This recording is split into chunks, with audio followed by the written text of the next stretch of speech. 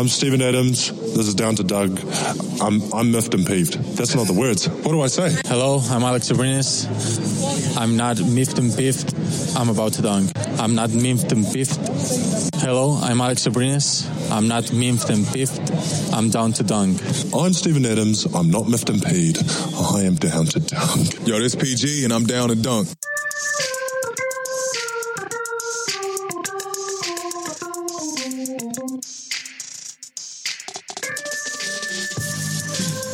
Welcome to Down to Dunk. This is your host, Andrew Schlecht. We're part of CLNS Media, DailyThunder.com, and featured on Dash Radio at 5 o'clock Central Time.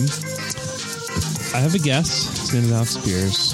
He's awesome. Before we get started, though, I really just want to thank you guys for donating to Ava's GoFundMe. You guys have been unbelievable. We've raised like $2,300 so far.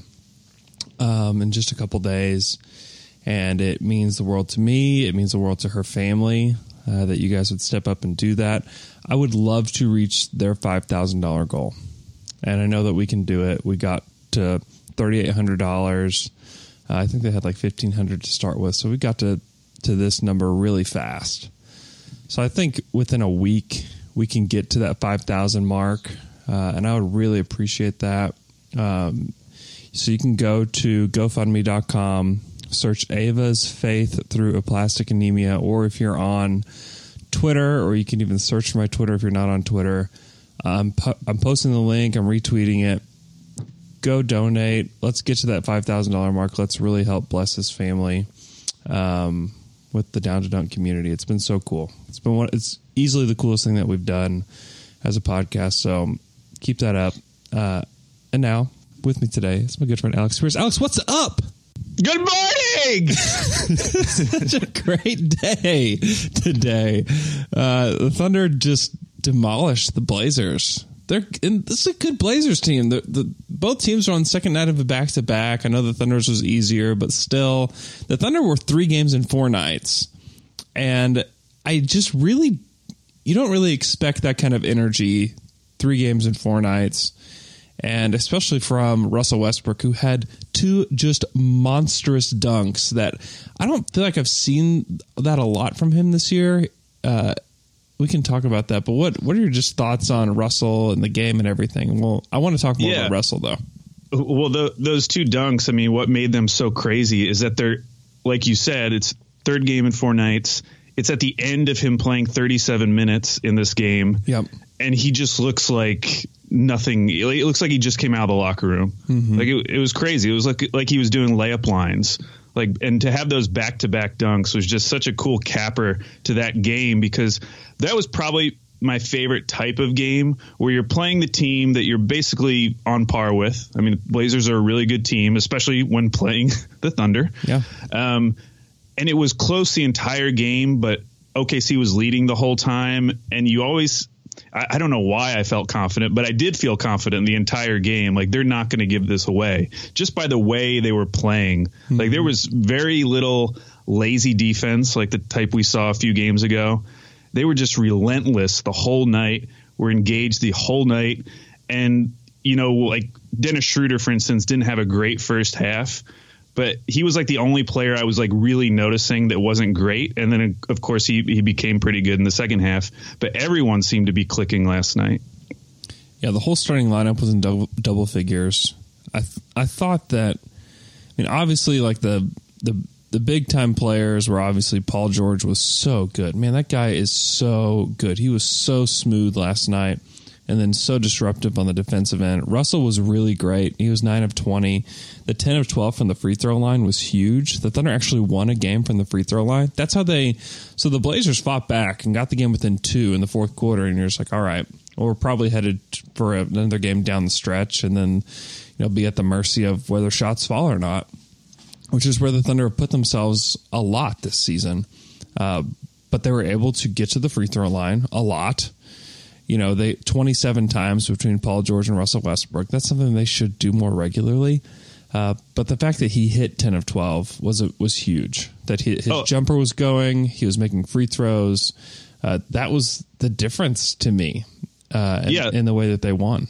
that was the first game all season where both Russ and PG took at least 10 free throws. I looked it up. Wow. That's crazy. Crazy. And they shot really well on them too. Yeah, that was really important for this team, for them to do that. And then also just their role players all stepped up. Terrence Ferguson was so freaking good, man. He showed so many things last night, and he's played great. He's been awesome. I don't want to diminish his performance up to this point because he's been like the perfect 3-and-D player for the Thunder. He's shooting like almost 50% from three.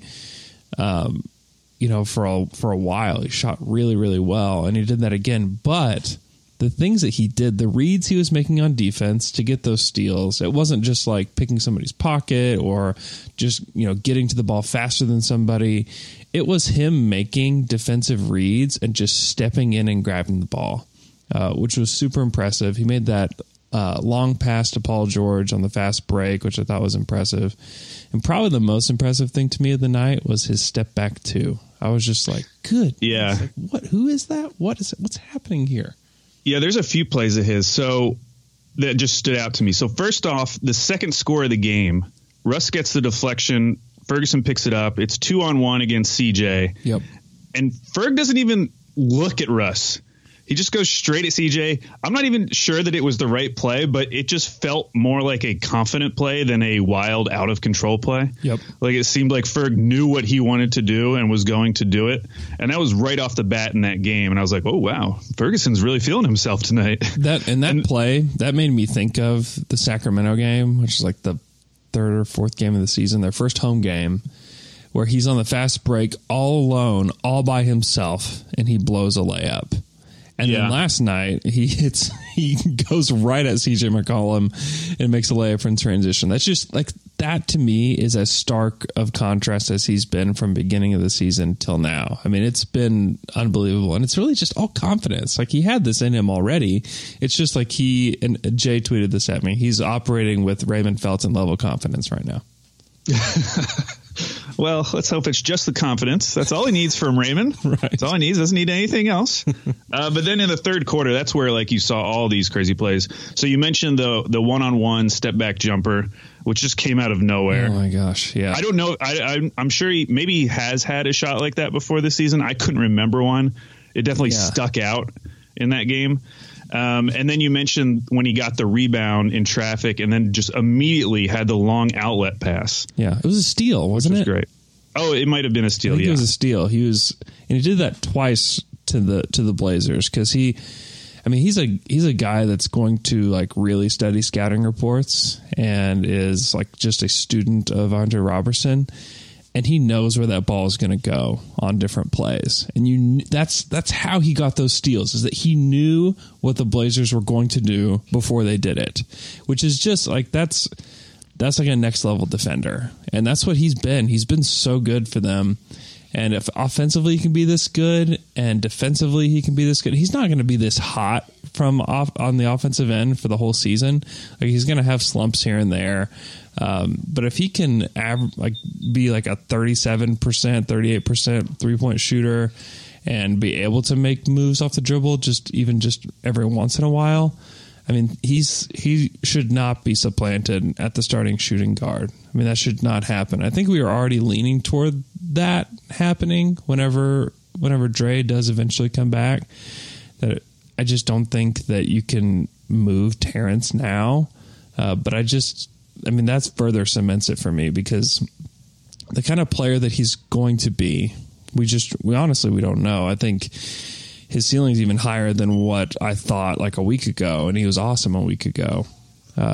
If he can continue this progression, they need him to start, and they need him to play big minutes because he's on a controllable contract. He's on a rookie scale deal. The Thunder are going to have him on their team for a long time. And so honestly, he could be the starter for the next decade and probably should be. Yeah, and you mentioned the starting lineup, but I also think it's becoming apparent, and you'd probably agree, that having Ferguson in the closing lineup is pretty awesome as well, because that starting unit, just as a 5-man unit, is so good in terms of like the advanced stats and everything. Yep. And there's such a great defensive squad, even with Russ out there. it makes sense to play them at the end, especially when you're getting that offensive side of Ferguson. Yep. Because I think that was the idea with bringing in Schroeder, is not just that he's a secondary ball handler, but he's also just another scorer on the floor. Mm-hmm. But I feel like that's mitigated a little bit when Ferguson's shooting so well. Yeah, without a doubt. And if Schroeder's okay with that, it's the best thing for this team, to be honest. They don't need somebody to attack. They need somebody that can hit an open shot, because they've got two players that can attack.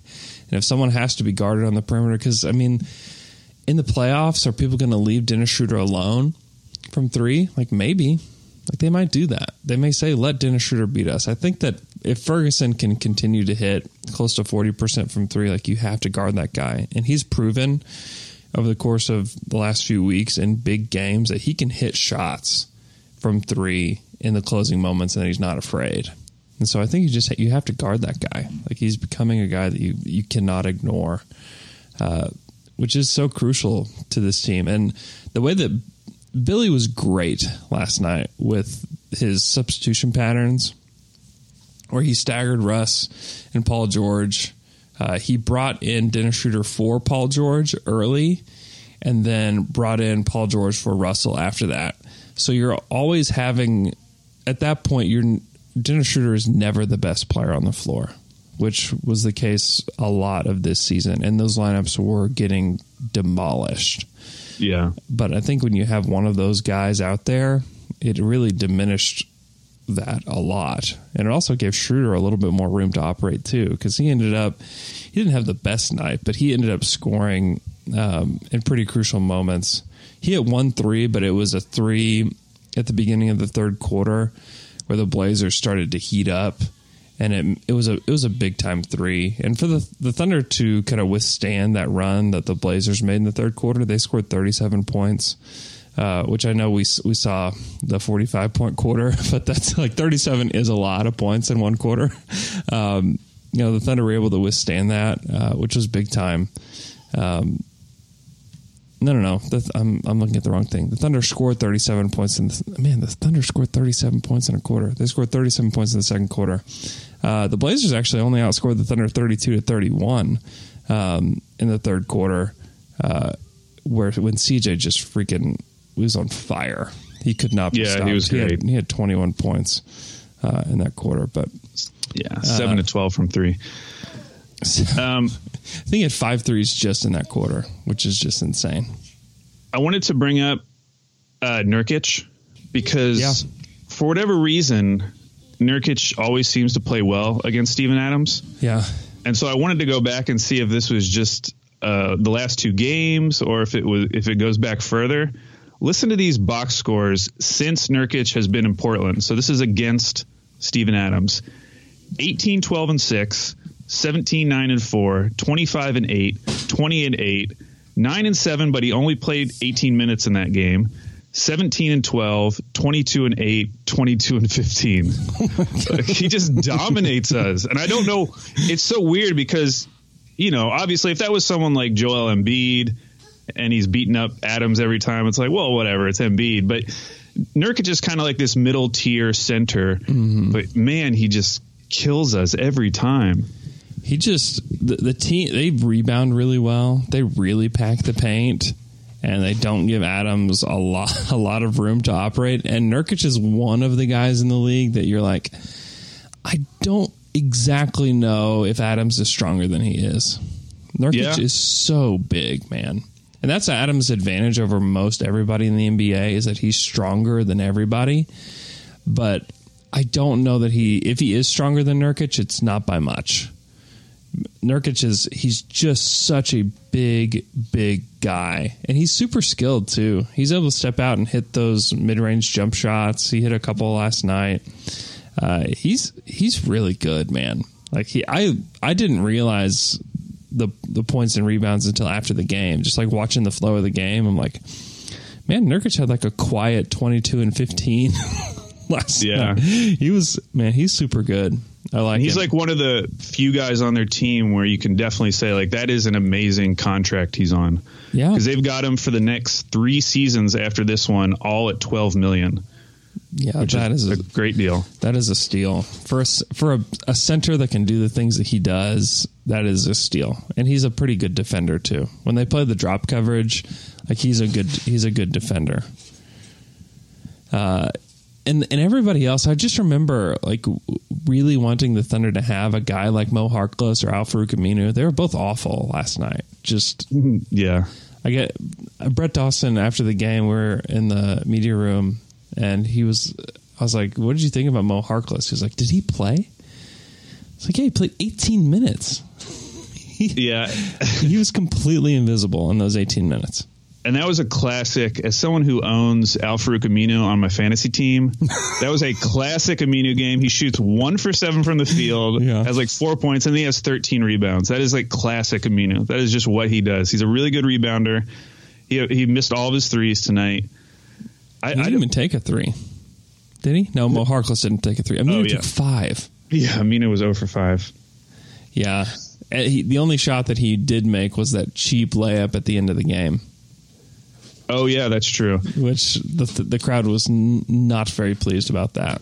The crowd was also not pleased about the rebounding, the offensive rebounds. The crowd was just like, there's groans from the crowd, and then there's just like everybody's like, oh, no. Like every time that it happened, they grabbed 20 offensive rebounds last night. 20. Wow, yes. And overall, 52 to 37. Yeah, the rebounding was not stellar by the Thunder last night. And where they won the game, to me, the turnover battle and free throws. Like the Thunder had 10 turnovers to the Blazers 19, and that's a game right there. And that's how they're able to mitigate the offensive rebounding by the Blazers, is that you turn them over and you go score, and they did. This is the Thunder. Like we were like, where's the Thunder identity? A week ago. Or the Thunder, what is up with this team? They're just not playing. They really did just have a case of the Januaries. Like they were careless, and they were not locked in. And they're showing over the course of these last 3 games what they can be when they are locked in, when they are participating on the defensive end. I thought Russell was good on the defensive end. I thought, obviously, Ferguson was pretty good. He wasn't as good as he was in Portland on CJ, obviously, because he gave CJ no room. But he was contributing more on the offensive end. Grant had a great game. He was 2-2 from 3. He was kind of due for a night like that because he's missed a lot of threes lately. He only took 8 shots and 11 points. That's awesome. I just thought overall this team was great. And your guy, Pat, he hit 2 threes last night. 2 of 2 from 3. Right now he's like 50% from 3 since Christmas. I don't know why everyone keeps using the January stat. Everyone says since January 1st he's shooting, I think it's like 12 of 24 from 3. It's because it's easy to find in the splits. Yeah, but why aren't they just saying since Patrick Patterson gave Alex tickets, which is even better? It's 12 for 23. That's what stat they should be using. You're right. That was a big turning point for him when he became generous to Alex Spears of Down to Dunk. It was a big turning point for both of us, I think. He's been fine. Like, here's the deal. Everybody's like, when Robertson comes back, he can take Patterson's minutes. I don't think there's any need to take them from him. If he can hit threes, this team needs him to do that. He only scored 6 points, but if he goes 0 for, this could go down to the wire and they might lose because they just may not get to the free throw line or whatever. Like those are important points. Those are important threes to hit off the bench for this team. And Abdel Nader he almost recorded a Mario. Did you ever read Basketball? I did, yes. So if you remember, I can't remember who the player was. He played for the Hawks, but he would come. His specialty was coming into the game and not recording a stat at all, like nothing, where it's zeros all the way across the board. And Nader was 1 foul away from recording a Mario in 10 minutes, which is that's really impressive. It is impressive. But I think that when it comes down to it, I don't think that you can play a guy like Nader. They didn't play Diallo at all last night, which I think is warranted. He's been pretty bad. They're going to develop him in other ways. And it doesn't mean that he won't play the rest of the season. I think he will play at some point this season. But Alex Abrines or Robertson, if those guys come back, I think like those guys will probably be in the playoff rotation. You probably won't see Nader in it.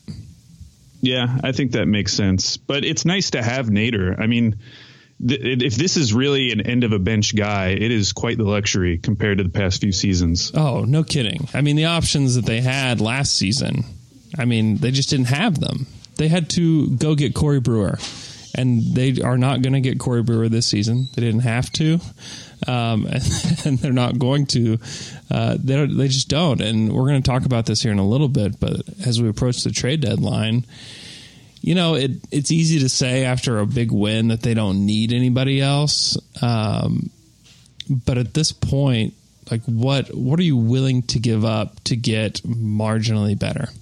Like just a little bit better. Because I don't know if there's a deal out there that makes the Thunder, that pushes them to title contention. Honestly, like the biggest thing that they could do this season is just get a healthy Dre back.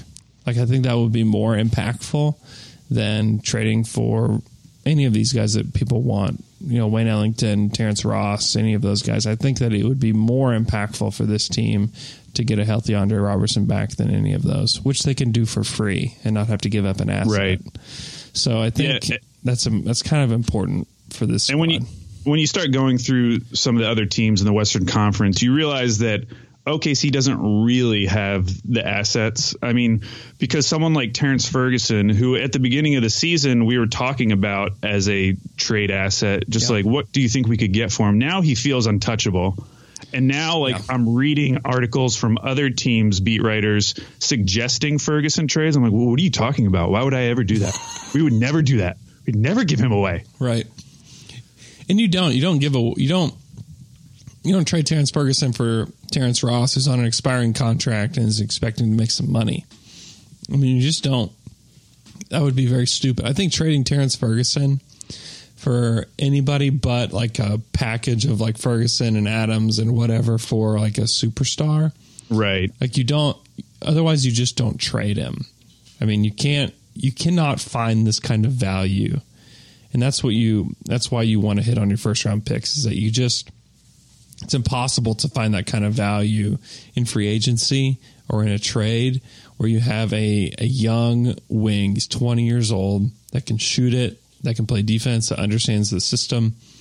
They will not consider trading him unless it's a package for Anthony Davis. And I just don't think the Thunder have the pieces to get there. But Ferguson being good helps. That helps you get closer to getting there. I still don't think that it's good enough, but still, again, that's like another like part of this, is that if the Thunder ever were to make a big move to upgrade, like Ferguson being really good helps them be in the conversation at least for big trades too. So like it's kind of twofold. Like obviously it's great for the team, but he's also becomes a more valuable asset in the trade market. So it's really, I mean, it's a huge thing for this franchise for the 21st pick. Like that pick like rarely pans out. And you look at like the guys that were selected around Terrence Ferguson, and I think like right before Terrence Ferguson, it was pretty bad. But then like the next three picks, I think it was Ferguson, Jared Allen, and OG Anunoby, which is obviously pretty awesome. But that draft was really interesting. Like TJ Leaf went before Terrence Ferguson, and stuff like that. So, but anyways, I just think that obviously Ferg's value is just huge, and for the Thunder to hit on the 21st pick is monstrous for them. Yeah, it was a nice little run. It was John Collins, Harry Giles, T. Ferg, Jared Allen, and OG Anunoby all in a row. Yeah, that's pretty good. Yeah, that's a good draft, and the end of that draft is also pretty good. You have like Derek White at the end of that draft, Josh Hart, Kuzma. Josh Hart and Kuzma were at the end of that draft. Yeah, I mean that was a really good draft. The middle is kind of ugly, but the end of that draft, the end of that first round was like really, really solid. Yeah, man, going back over some of those teams, like the ones that stick out the most are the Knicks and the Pistons. It just felt like their whole franchise could have changed if they had just taken someone else. Like the idea of the Knicks not taking Dennis Smith Jr., and I know Dennis Smith Jr. is kind of taking some heat right now, but I still would really like him on his own young team. Mm-hmm. Yeah, really. Yeah. After 8, it gets pretty dicey. And even Portland, we were talking about this last night. Like Zach Collins, like I liked Zach Collins a lot, but like how much better is he than Myers Leonard? Do we even? I just don't know. I think he'll eventually be better than Myers Leonard, but he has not been great this season. And the fact that Donovan Mitchell's sitting there at 13, like that hurts. Even Bam Adebayo at 14, like you'd much rather have him than Zach Collins at this point. Well, and remember they traded 2 first-round picks to get Zach Collins, so they had the 15th pick and the 20th pick. And they would have. I mean, that's for whatever reason. Like everybody overvalued Malik Monk, Luke Kennard, Justin Jackson, Justin Patton, DJ Wilson, who's been pretty good for the Bucks this year. TJ Leaf, like everybody just overvalued all of those guys. And then the sweet spot, like you said, John Collins, Harry Giles, Terrence Ferguson, Jared Allen, OG Anunoby, Kyle Kuzma, Derek White, Josh Hart were all 19 through 30. Like that was the sweet spot in the draft. And for whatever reason, everybody overvalued Ntilikina and Dennis Smith and Zach Collins and Malik Monk and Luke Kennard. I mean, all of those guys, if you did a redraft, I mean, Ferguson probably goes top 10, and like all those guys I listed, like maybe some of them, like maybe Dennis Smith still falls in the top 10, but I don't think it's guaranteed. He doesn't pass it enough or pass it well enough to give you confidence that he can be like a real point guard. I think a redraft of that draft in particular would be interesting.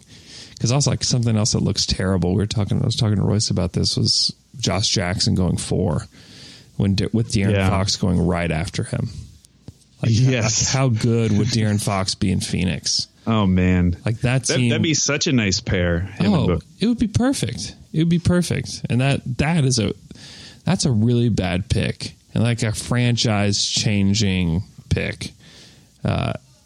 Also, just don't draft a wing from Kansas. Like, just don't do it. Like, it's not. He works hard, Andrew. It's not going to turn out well. At least he doesn't have like the Wiggins thing where he just. Well, I mean, he does disappear, but he does really try. Apparently, everyone talks about how he has a ton of energy. He's just not good. I was going to say that's something you say about a player that's not really good. Yeah, true. Hey, quick last thing on Ferguson. Okay, I think he is officially like the Thunder smart take. Like if you realize how good he is right now, because I haven't heard a lot of people talking about him yet, but if I'm assuming it'll happen at the end of the year when some of these national people go back and are looking at like all the young players in the league, or he's going to stick out because when you have a guy who is a starter on a top 2 or 3 defense in the league and he's making, 38 to 40% of his threes. I mean, I think his value within the league and like among like NBA fans is going to shoot up dramatically. Yeah. But he's still kind of a secret right now.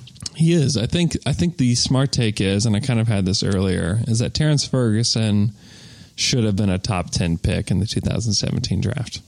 Is that Terrence Ferguson should be traded 1-for-1 for Anthony Davis. That's the smart take. That's really smart. You guys have no idea the potential this kid has. He's 20 years old. He's just scratching. Paul George said it himself. He's just scratching the surface.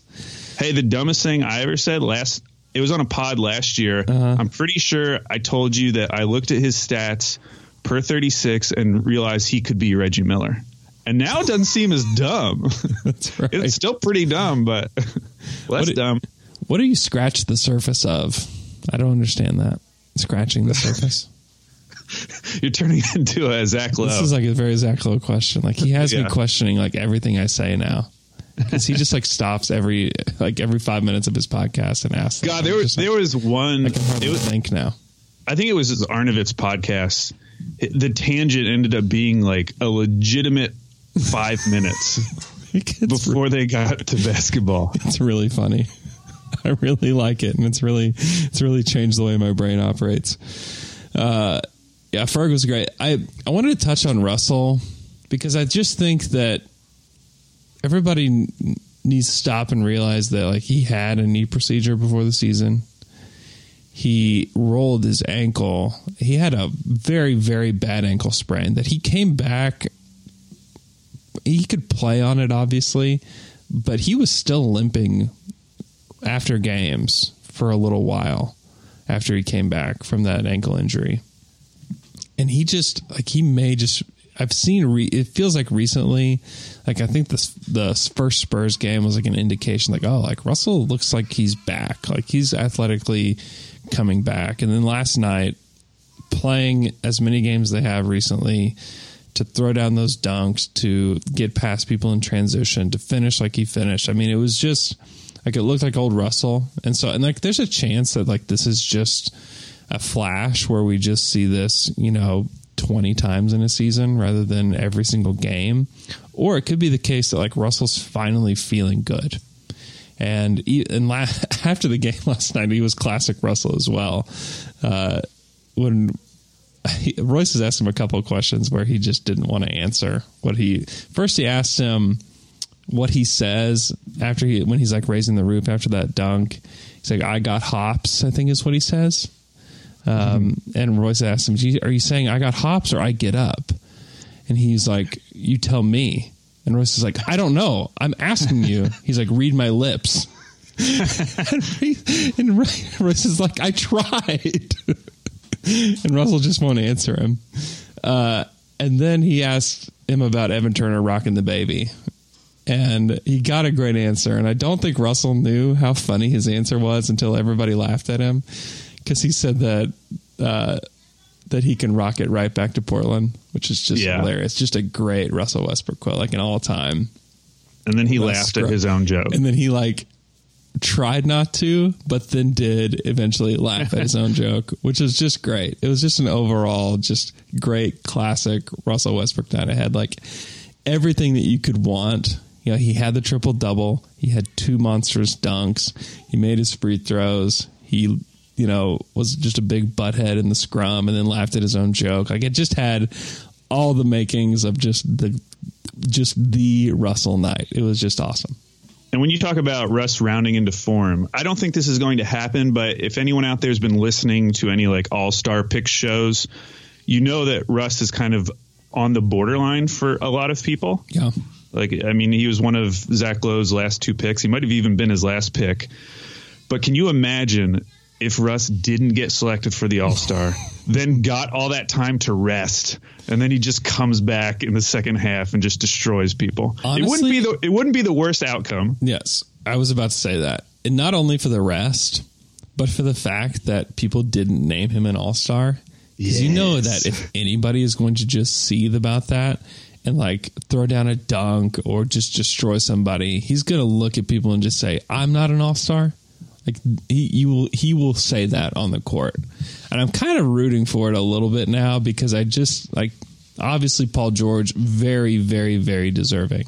I'm not saying that Russell isn't deserving, but he is definitely a borderline All-Star candidate. And like you could see if somebody else got named an All-Star above him. I don't think that will end up happening. I think he makes the All-Star team. I think that he does deserve it, but you have to admit, like he's had a pretty weird season. He's averaged a triple double, which I do think, despite what most people say, it does matter because it's been done, 3 times in NBA history and twice by him. It does matter. Like you can't, I just don't understand the refuting of it. I think it's so stupid. But I think he will be an All-Star. I think this conversation is a little bit moot, but I do think like the fuel that it would give him for the second half of the season might be worth it for Thunder fans. All right. You ready to do our trade deadline preview? Let's do it. Okay. So I was going to go through, we're just going to do the Western Conference. And so there's the teams that the Thunder will be jockeying for position with. I thought we should rate each team's likelihood of making a trade at the deadline. just because some of the teams seem more likely than others. So maybe like a 1 to 10 scale. So 10 would be very, very likely to make a trade. 1 would be like a Spurs, because the Spurs never do anything.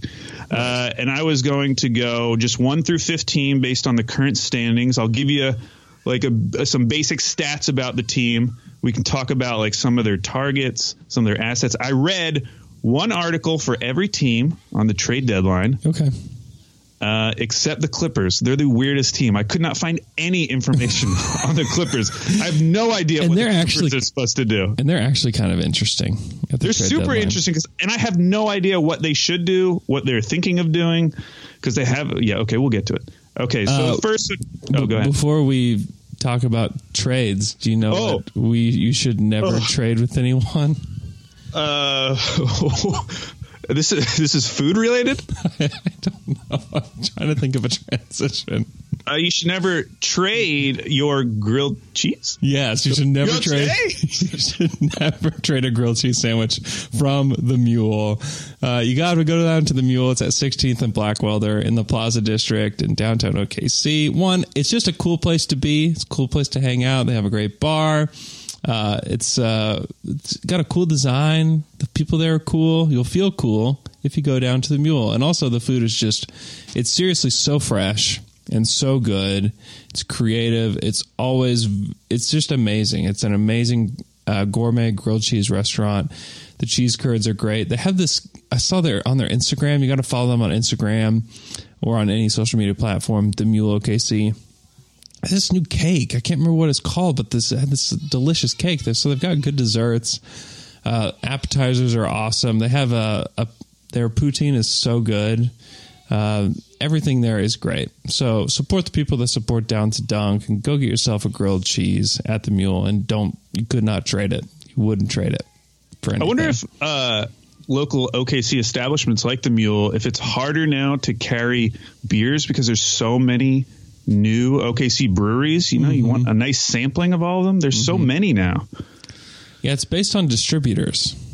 Oh, really? Yeah. So like different, and these local beer companies had to choose distributors recently with the new laws. We can talk about this later. NBA trade deadline preview. Okay. So in first place, the Golden State Warriors are 33-14. They've won 8 in a row. They're 9-1 in their last 10. So Bob Myers has actually said what they want, and what they want is another center. Hank, and my dog's furious right now. Anytime I talk about the Warriors, he gets upset. They want another center. Yeah, and Bob Myers has come out and said that. That's like what they're targeting. He did say it's more likely that it happens during buyout season, but I just don't get that. I don't understand why. Especially now, and maybe it's changed because now you've seen DeMarcus. He seems to be fine. They're afraid of Steven Adams. That's obviously it. Yeah, you think that's it? I think that's it. I mean, I know their backup centers aren't great, but like Looney is fine if he's just going to be a backup. But yeah, they were talking about Dwayne Dedmon as a potential buyout candidate, which would suck because I like Dwayne Dedmon. Yeah, he's a smart NBA guy, though. How good is he really? I don't know. He's very good, Andrew. You're so smart. I can't even get on your level at this point. But I would give them a 1. I don't think the Warriors are going to do anything at the trade deadline. No, what are they going to trade? Nothing. They have nothing to trade. You want Jacob Evans? Who? No. Yeah. Okay. Okay, so they're not that exciting. Neither are the Denver Nuggets. 31-14, the number 2 seed. They've won 2 in a row, 7-3 in their last 10. Everyone seems to just think getting back Isaiah Thomas is good enough. And their team is so deep at this point. Yeah. I could see a consolidation trade, but the difference is that none of those guys have been healthy all at once. Mm-hmm. So they really haven't gotten to like a normal flow in terms of their rotation. So they're probably just going to stand pat too. They might trade Trey Lyles though. Oh yeah, that would make sense. I don't think they'll re-sign him. Yeah, who would like Trey Lyles? Who needs another? He's a versatile power forward. He can kind of do a lot of things, but none of them like crazy well. Yeah, that's an interesting one. I don't know who would be good for that. Maybe they just give him to OKC. Give him? Yeah, just give him to us. We'll take him. We'll give you TLC. I'd take him. He's still on his rookie deal. Yeah, he's restricted this summer. So we'd probably rate them like a 2 or a 3. Yeah, I think that probably you might just see like Trey Lyles for like a good second-round pick or something like that. Then you have the Thunder, 29-18, number 3 seed. They've won 3 in a row. They are 5-5 in their last 10. I mean, after everything we've talked about, I'm still feeling really good about my prediction a few months ago that they wouldn't make any trades. I just don't see what the trade would be. I mean, we've talked about it endlessly, but Abrines, Patterson in the second isn't probably getting you anything. No, like those guys have no, like what value? Alex Abrines has no trade value, guys. Like he just doesn't. And honestly, if like Alex Abrines were like on another NBA team, I think that we'd be talking about like could we steal Alex Abrines for like a 50th pick in the draft? And like you have to be so smart. You have to be really smart of that from another team. I don't think they're going to trade him. There's a chance he comes back and plays well. And honestly, like what the Thunder need is a guy who can come in and hit a 3 consistently. Alex Abrines can do that. And I think their bench could use a boost on the defensive end. And that's where Andre Robertson comes in. Like, I just honestly think that their roster upgrades are already on the team. And I just don't know, because I don't think that it's worth trading Hami right now. Because I think that if you were going to trade him this season, you trade him at the beginning when his value was super high and everybody talked about him. But now I don't know. I think everybody's seen kind of who he is at this point. And I just think that it's more valuable for them to develop him. They have him on a really cheap contract for 3 years. He'll be restricted after that. Great. Keep him. See what he develops into. If he doesn't develop into anything, he's super cheap. They might do Raymond Felton or TLC a favor and like deal them to somewhere where they can play. But honestly, I don't really even see that happening. Unless something perfect comes along, unless like Miami just wants to give Wayne Ellington to the Thunder, I don't know that I see anything. I think the Thunder are going to look. I'm not saying the Thunder are just going to sit this trade deadline out. The Thunder never do that. They're always constantly looking. Sam Presti's a GM that has made probably the most trades, more trades than anybody else in the NBA. He does it all the time. But I just don't know that there's like a real pressing need like there was last season. Yeah, I would only give them like a 4 or 5 on our scale just because of Presti's history. Yes. Saying that they'll do something. But even the Felton thing, I was worried last week. I was talking about Felton's happiness. I was a little worried about him. But then I saw him out with all the boys at the UFC event. So that made me feel better. It seems like and then he had the moment at the Knicks game where they were chanting for him, and PG got in it. So that made me feel better. It seems like things are looking up. He was pretty even cheerful. If he's not playing. Yeah, he's pretty cheerful in the locker room last night. Really, everybody was. That was like the most like excitement that I've heard in the Thunder locker room all season. They were pumped. They were yelling in the showers. Was Schroeder happy? Now I'm worried about him. Yeah, he was good. No, I did see they cut away from one of Russ's dunks last night. Yeah. To show the Thunder bench, and Schroeder was actually smiling. I saw him smiling. He doesn't smile with his teeth, so he just has like a big smirk. It's more of a smirk, but he looked happy. So yeah, I'm not worried. I wouldn't worry about him. Long term, I don't think that he'll be on the Thunder for the next 2 seasons after this. Like I don't think that'll happen. But yeah. But for now, I haven't seen any signs of unhappiness. He's a different kind of guy, though. Like he's super different. But I have not heard of him being unhappy at all. He is and probably will be playing a little bit of a lesser role going down the stretch, and so that may change between now and the playoffs. But overall, like he's on a winning team. His reputation is getting better around the league, and his trade value is getting better than it was for Atlanta. So, he may be eventually earning himself a starting spot for somebody, which I think is best case scenario for him. Okay, so the next one is where I think it starts getting interesting. So the team we played last night, the Portland Trailblazers, they're 29-20, the 4 seed. They've lost 1 in a row. They're 7-3 in their last 10. Why they're interesting? So this was from a piece written by Bobby Marks. He suggested that Portland might be willing to put future draft picks in play, partly based on this quote from Neil O'Shea last year's draft combine, where he basically said that he thought the Blazers might have been too conservative with their picks last season and that they lost sight of how competitive the first round was going to be. So when you think about, because most teams don't want to trade first round picks. Yeah. So when I read that, just thinking about the Blazers, like they do have some pieces that if they included a first round pick, they could basically make any deal work in terms of the money. So I do think they're an interesting one. Some of the targets they brought up was Taurean Prince. How do you say his name? Taurean Prince. Taurean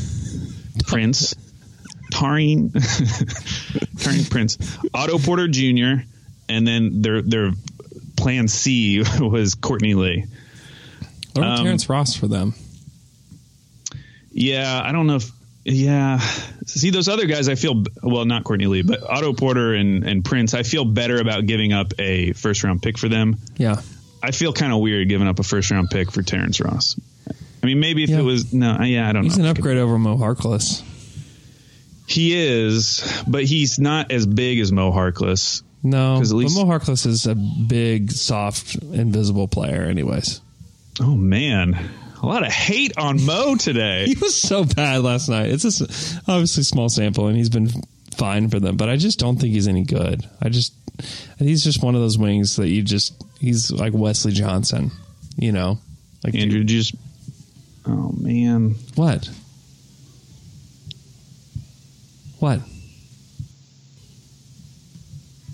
Hey, are you there? Yeah. Okay. I'm here. It's a lost connection for some reason. Okay. No, I'm here. I'll just keep going. Just talking more hate on Mo Harkless. Oh, okay. Don't worry. Okay. Did you hear me call him Wesley Johnson? No, I didn't. Okay. I had lost you by that point. But it's funny because it's funny because I said it and then you go, "Oh man." Anyways, yeah, I think Terrence Ross is kind of interesting for them. Because like they would be giving up the first round pick not only to get Terrence Ross, but to get off a year of Mo Harkless's money. Now I want to ask you something because I've heard people. I just Googled how to pronounce Taurean Prince. Okay. I've heard a lot of people bring up Prince's name. Yeah. As like a trade target, both for the Thunder and just for other teams. Mm-hmm. Why is Atlanta so interested in trading him? Why would they be interested in trading him?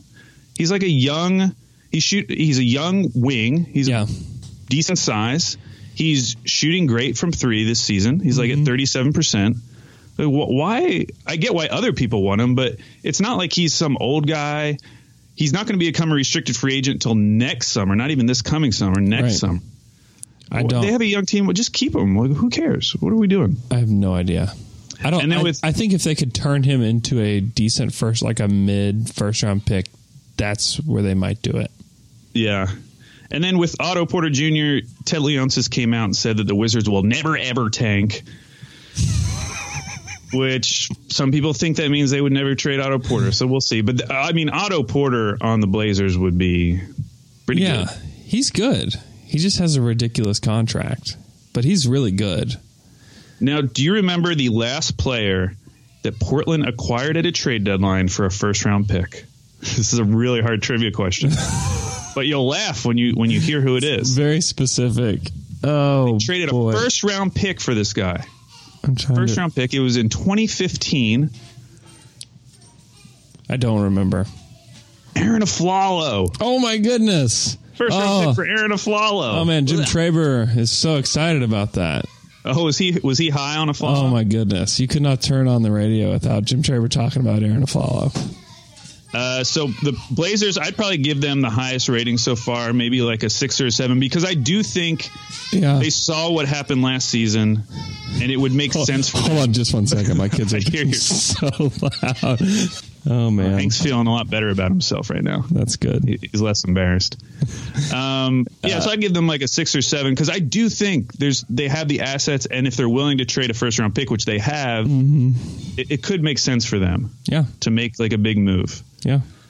All right, so the next, Houston Rockets, the 5th seed, 26-20, lost 1, 5-5 in their last 10. I just read a long article how many wings they want. They just want all of the wings. Kelly Iko, he suggested like 10 different wings. The only one that really scared me in terms of I think they could actually get him, and I think he'd be better, and he's an NBA smart guy, is Garrett Temple from the Grizzlies. I feel like he would make some sense, a lot of sense actually, alongside James Harden. Mm-hmm. And that would be one that would scare me because he's a really good 3-point shooter now. He's pretty good defender. He doesn't need the ball. It's kind of like he seems like a bigger Patrick Beverley in some ways. He's not that good of a defender, but he's probably a lot better than people. He's better in people's heads, I feel like. But I disagree.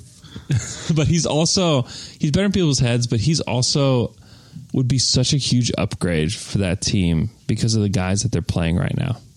Yeah, because these other names, they're either guys I'm just not that excited about or guys that I think would take too much in terms of assets. So like KCP, Wayne Ellington, Kent Bazemore, Rodney Hood, Alec Burks, Nicholas Batum, which that would really be an all-in move. I'd be very excited if they traded for Batum.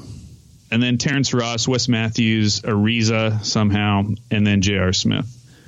Of those names, the one that seems the most gettable and scary is Garrett Temple. The rest of them, I just don't think they could get him. Like, do they really want to give a first-round pick for, like, KCP or for, like, Wayne Ellington? That'd be so gross if they gave a first-round pick to the Lakers for KCP. The Lakers would be ecstatic. They'd be so excited. That'd be dumb because I mean honestly, like if you're the Rockets, if like one of those guys is not the difference between you having like a super successful season and not.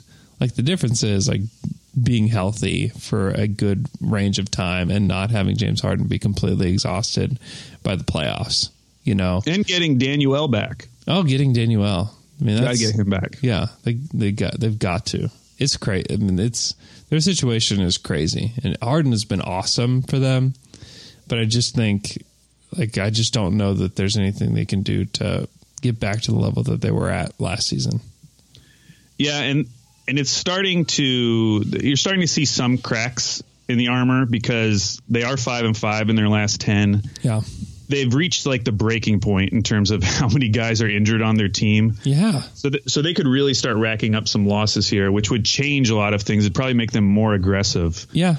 Going into the trade deadline. So we'll see what happens. They may be more willing to give up the first round pick. And that pick, like, it's not going to be the 28th pick. Like, it's going to be a decent pick because they're not going to end up at the top of the Western Conference or one of the best records in the league like they were last year. Like, they could have like the 21st pick in this next draft, and who knows what that turns into. So, I mean, it's a significant pick for them and for whoever they trade it to. I mean, it's not a small deal for them. So they have a big game coming up this Friday against Toronto. But listen to these four. They have a road trip, 4 games in a row, leading directly into the trade deadline. At Denver, at Utah, at Phoenix, and then at Sacramento. That'll be an interesting little stretch for them. They have to go at least 500. Yes, they do. Because they're only 26-20. They could drop down. Yeah. Pretty quickly. Yeah. Do you think the Lakers will end up making the playoffs? Yeah, I do. But I'm more nervous about it than I was previously. Yeah. But I assume that when LeBron gets back, everything will normalize. And yeah. I think they'll make it too. Yeah. Next is the Spurs, San Antonio Spurs, 27-21. The 6th seed, they're 6-4 in their last 10. They haven't made a trade deadline deal since 2014 when they gave a little sweet deal to Nando De Colo, who just wanted to leave. Right. So it wasn't even really a trade. They brought in Austin Day. Remember him? Oh, yeah. I do remember Austin Day. Had a lot of length. The one guy they're targeting is Stanley Johnson. which is interesting. Ooh. I hadn't heard that name attached to them before. That's such a Spurs reclamation project right there. It would be. Jeez. And just a quick note on their possible assets. We don't think of Pau Gasol as an asset right now, but this is kind of interesting. He only has 1 year left on his deal for $16 million, but if you waive him, he only has 6.7 guaranteed. So it's kind of an interesting contract that you could trade to get a bigger piece, and then that team could basically save $10 million just by waiving him. So something to think about. It's an NBA smart guy trade. It would be. It'd be very smart. Duncan is probably just so excited about that. I don't listen to it anymore, but I'm sure that they're just pumped about that.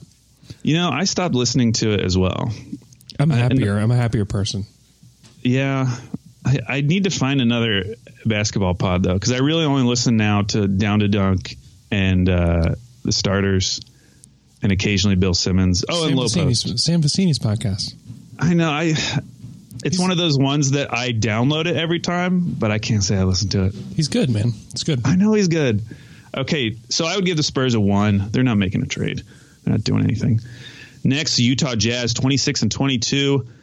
Number 7, they're 8-2 in their last 10. Yeah, they're good. They were talking about as a target Mike Conley, which I hadn't heard them attached to Mike Conley. Mike Conley's a very difficult player to try to figure out where he could possibly be traded to. Yeah. But I'd never heard that one. But even on like SLC Dunk, they're talking about the idea of Mike Conley. What's the trade? Well, they have draft picks. They have Rubio's expiring contract. Mm-hmm. They have Dante Exum. They have Derek Favors. So you could get up to the money. Like they have the contracts needed. And maybe you wouldn't have to give up a ton because in this scenario, we assume that Memphis is like part of the reason they want to get rid of Conley is just to get off of that money, that long-term money. So it'd be interesting. He definitely feels like a Jazz player. Oh my gosh, Mike Conley on the Jazz. He's very jazzy. Not too flashy. Not going to do things that stand out. I mean, they still have to get. Mike Conley makes $30 million. I know it's a lot. But I think Rubio and Favors would get you most of the way there. Rubio, Favors, and a first-round pick. Yeah. That probably. That's interesting. Yeah, it's interesting. That's definitely an upgrade. Be a huge upgrade. He'd be perfect to play next to Donovan Mitchell. Yeah. I would be so mad if that happened. Yeah, I hadn't heard that one yet, and that one scared me a little bit. I still don't know if they'll do anything. I'm giving them like a 5. Yeah. Okay, so now we get to the Clippers. They're 25-22. They're the 8th seed right now, but they're 4-6 in their last 10. I don't know what they're going to do. They have a ton of expiring contracts, but they're also in the playoffs right now. Yeah. So it's like, should they go for it? Should they not? Then you think about this summer. They probably want to hang on to those expiring contracts unless they legitimately got a really good player in return, because then they could wipe them out and sign, potentially 2 free agents. So I don't know. I have a feeling they won't do anything, but they could if a big name player came up. I feel like the Clippers would be in it. Yeah, I think so too. I think that they may try to take a step back, deal for like a couple of first round picks or a first round pick here or there, and try to just build for the summer. I think that makes some sense for them. We got to kind of rapid fire through the rest of these. Okay, well, the Lakers, 25-24, 4-6 in their last 10, lost 2 in a row. We kind of just talked about them. The Kings are a little bit interesting. They're 500. They're 1.5 games back of the A seed, and they have a lot of pieces that they could potentially trade. So they're looking for a bigger small forward and a backup point guard. So some of the names they suggested was Harrison Barnes, Jonathan Simmons, Kent Bazemore, and Jeremy Lin. I wonder if they could get anything for Iman Shumpert. They're a team that might really deal for Bazemore. Bazemore's contract, he makes $18 million this year. He makes more than that next year. That's a tough deal to trade to a team that's like in the tax or anywhere around it. But the Kings, that seems like such a Kings thing to do. That's the deal. It would, but he's not even big. Like I feel like that would just be so redundant with the Bone Dong and Buddy Hield. Yeah. It's true. They're going to they'll do something. I'll bet they'll do something. I bet they and the Lakers will do something. Not that they make a trade together, but I think they'll both do something. So the Timberwolves, are 2 games out of the playoffs. They're 6-4 in their last 10, 23-24. There was a whole article I read about Derrick Rose, which he's a really interesting trade asset because obviously he's having a great season. Mm-hmm. He's the likely 6th man of the year. He's on a $2.2 million expiring contract. He does have the right to veto any trade. Mm-hmm. But Andrew, these are legitimate trade ideas from an Athletic article I read, okay? Oh, no. D. Rose and Anthony Tolliver for Jeremy Grant. Oh, gosh. Just wait. D. Rose and Tolliver for Ferguson and Tupat. No. Get out of here. Get that out of my face. Ugh, so gross. They're like, oh, Derrick Rose would be a great backcourt teammate with Russell. Shut up. No. What are you talking about? Don't say those words. So they have Anthony Tolliver, Taj Gibson are both on expiring deals. I think it would make sense for them to make a trade, but no one really knows what they're going to do because they still have the GM that was brought on with Tom Thibodeau. So they still have Scott Layden. Yeah. They don't know if he's going to be there long term. It's just a weird trade deadline for them. Hey, Alex. Yeah. I've got to go take my son to school. Will you finish out the pod? Yeah, sure. Just break it all down for everybody because I think everybody wants to hear this. And also, if you feel like sharing a miffed and peeved, feel free. Oh, I will. Okay. All right. I got to go. Goodbye, everybody. Okay. All right, welcome to the Deborah Buckets Basketball Hour. It's so nice of you to join me today. It's January 23rd. Okay. The 12th seed, the New Orleans Pelicans, 22-25. They're 3 games out of the playoffs, 6-4 in their last 10.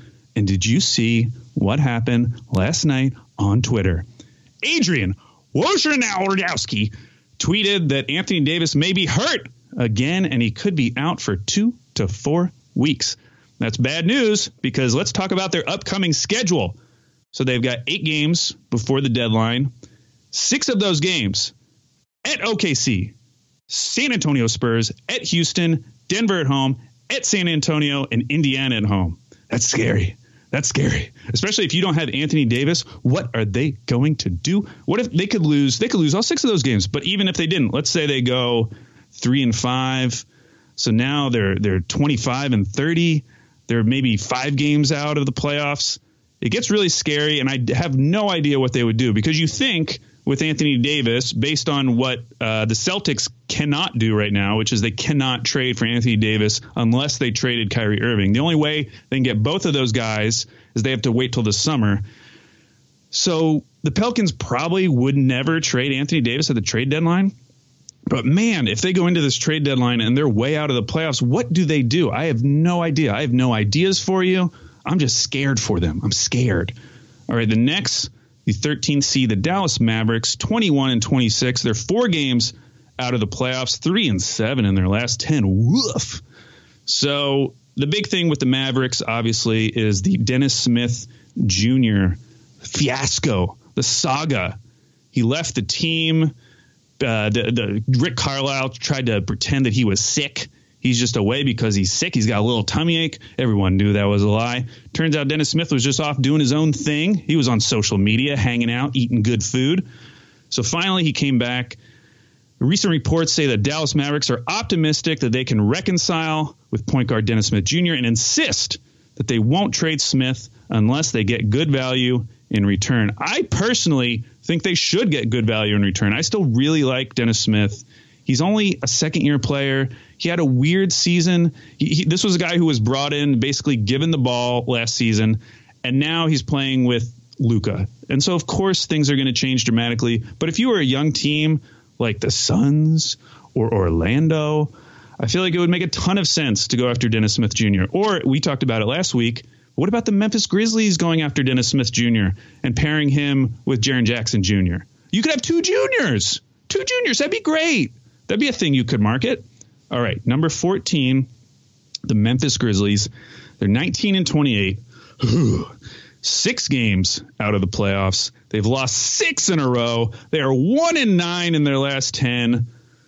And just yesterday, Adrian Wojnarowski tweeted out that the Memphis Grizzlies will begin listening to trade offers on stars Marc Gasol and Mike Conley. Now, Gasol and Conley recently met with their owner, the owner of the Grizzlies. I think it's Robert Pera. Is that right? And they told him apparently that they don't really want to be traded. You know, they're not asking, they're not demanding a trade, but you know, obviously they know that the team isn't doing well and that they may be on the trade market. These are really hard deals to figure out because you're talking about two older stars on relatively big deals. Now, Conley's is even because it goes for a longer. Gasol, at least you don't have to make a huge commitment to him. I don't know what they would get back for these two guys. I think they would hope to get back a young player, even if that young player, like this wouldn't make sense because why would the Suns want either of these guys? But someone like a Josh Jackson, who they think they could just kind of do a reclamation project with, that kind of a young player would make more sense to me. I don't think they're going to get like a good young player. And then obviously they would want to pick. And a reminder that their pick is, I believe, top 10 protected or top 8 protected this season. And if it did convey, it would convey to the Boston Celtics. So they have some incentive to tank at this point. So I do think it makes sense for them to trade these guys, but I am doubtful that they could get anything that they could then sell to their fans. Like the return for a Gasol or Conley at this point, I think would just be sad. So I don't know what they do. Then you come to the Phoenix Suns, who are 11-38, 15 games out of the playoffs. Lost 5 in a row, 2-8 in their last 10. I read an article. Some of their targets, obviously, they're still looking for a point guard. It's been multiple year journey now. Some of their targets: Dennis Smith Jr., Jeremy Lin, T.J. McConnell, Goran Dragic, Terry Rozier, Tyus Jones, Patrick Beverley. Of those, the one that feels the most so I think Dennis Smith Jr. would be a great get for them, and I feel like they have some young pieces that they could swap with Dallas that might make sense with Luka. I don't know if apparently no one likes Josh Jackson at this point, but they have some other guys they could potentially trade for him, and they still have all their picks going forward. Someone like a Jeremy Lin doesn't get me too excited. That feels like a stopgap measure, and it's like, well, what's the point? You're just losing anyways. So I don't think that they make a trade unless they can get a young point guard back that actually makes sense with their timeline. So the idea of trading for like Goran Dragic, like what's the point? What are you doing with that? And then TJ McConnell, I don't know why the Sixers would ever give him up. Terry Rozier is probably gettable, but based on his play this year, I don't know if that's what they're looking for. Tyus Jones, very NBA smart guy pick. Super smart guy pick. One of my favorites. I don't know if I've ever seen him play, but one of my favorites. So if they got Tyus Jones, I'd be very excited for them. But I don't know if that's going to happen. Then you have Patrick Beverley. That doesn't make sense for me. So of those, I would go for Dennis Smith Jr. first and then Tyus Jones second. Their assets, not a ton. One guy that they do have that I haven't really heard anyone talking about is Troy Daniels. So Troy Daniels, he's on an expiring contract, shooting 40.3% from three. I think for a random like second round pick, maybe a deal gets done there. Josh Jackson, he is currently shooting, he has 9.6 points a game, 4 rebounds, 2.5 assists. He also has 2.5 turnovers. Things aren't looking great for Josh Jackson, but he's still super young. And so he probably has some value just based on that, but Andrew hates him and he talks really bad about him. And I can say that now because Andrew's not on the pod anymore. So that kind of runs through the Western Conference. Those are the 15 teams of the Western Conference, kind of preparing ourselves for the trade deadline. Now we're going to have one more show before the trade deadline, and we talked about doing some trade calls next week. So I think that's what we'll do. Before we go, why not share with you a personal miffed and peeved? Play that drop, Hank. Miffed and peeved.